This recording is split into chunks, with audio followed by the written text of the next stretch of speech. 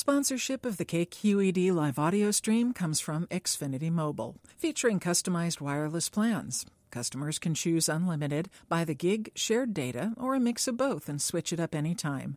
Learn more at xfinitymobile.com. From KQED News, this is California Money. I'm Stephanie Martin. Like the rest of the nation, California's economic recovery has a long way to go. Economists with the closely watched UCLA Anderson forecast say the state's unemployment rate isn't likely to dip below 10% for another 2 years. The state's current unemployment rate sits at 12.4%. Jerry Nicholsberg is one of the study's authors and a UCLA economist. He says unemployment continues to have a negative effect on Northern California's housing market, particularly in the overbuilt inland regions.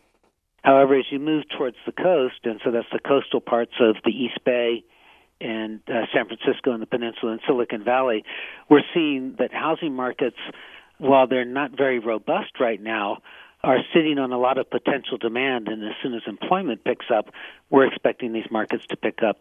Nicholsberg says that demand should begin to increase toward the end of next year.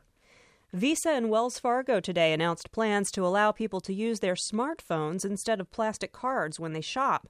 The two San Francisco financial giants are teaming up on a pilot project. The project will make it possible for specific BlackBerry and iPhone models to make payments at supermarkets, restaurants, and other retailers.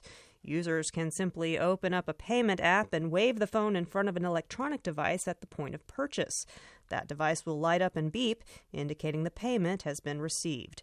The pilot project is part of a wider rollout of mobile payment technology unveiled by Visa today.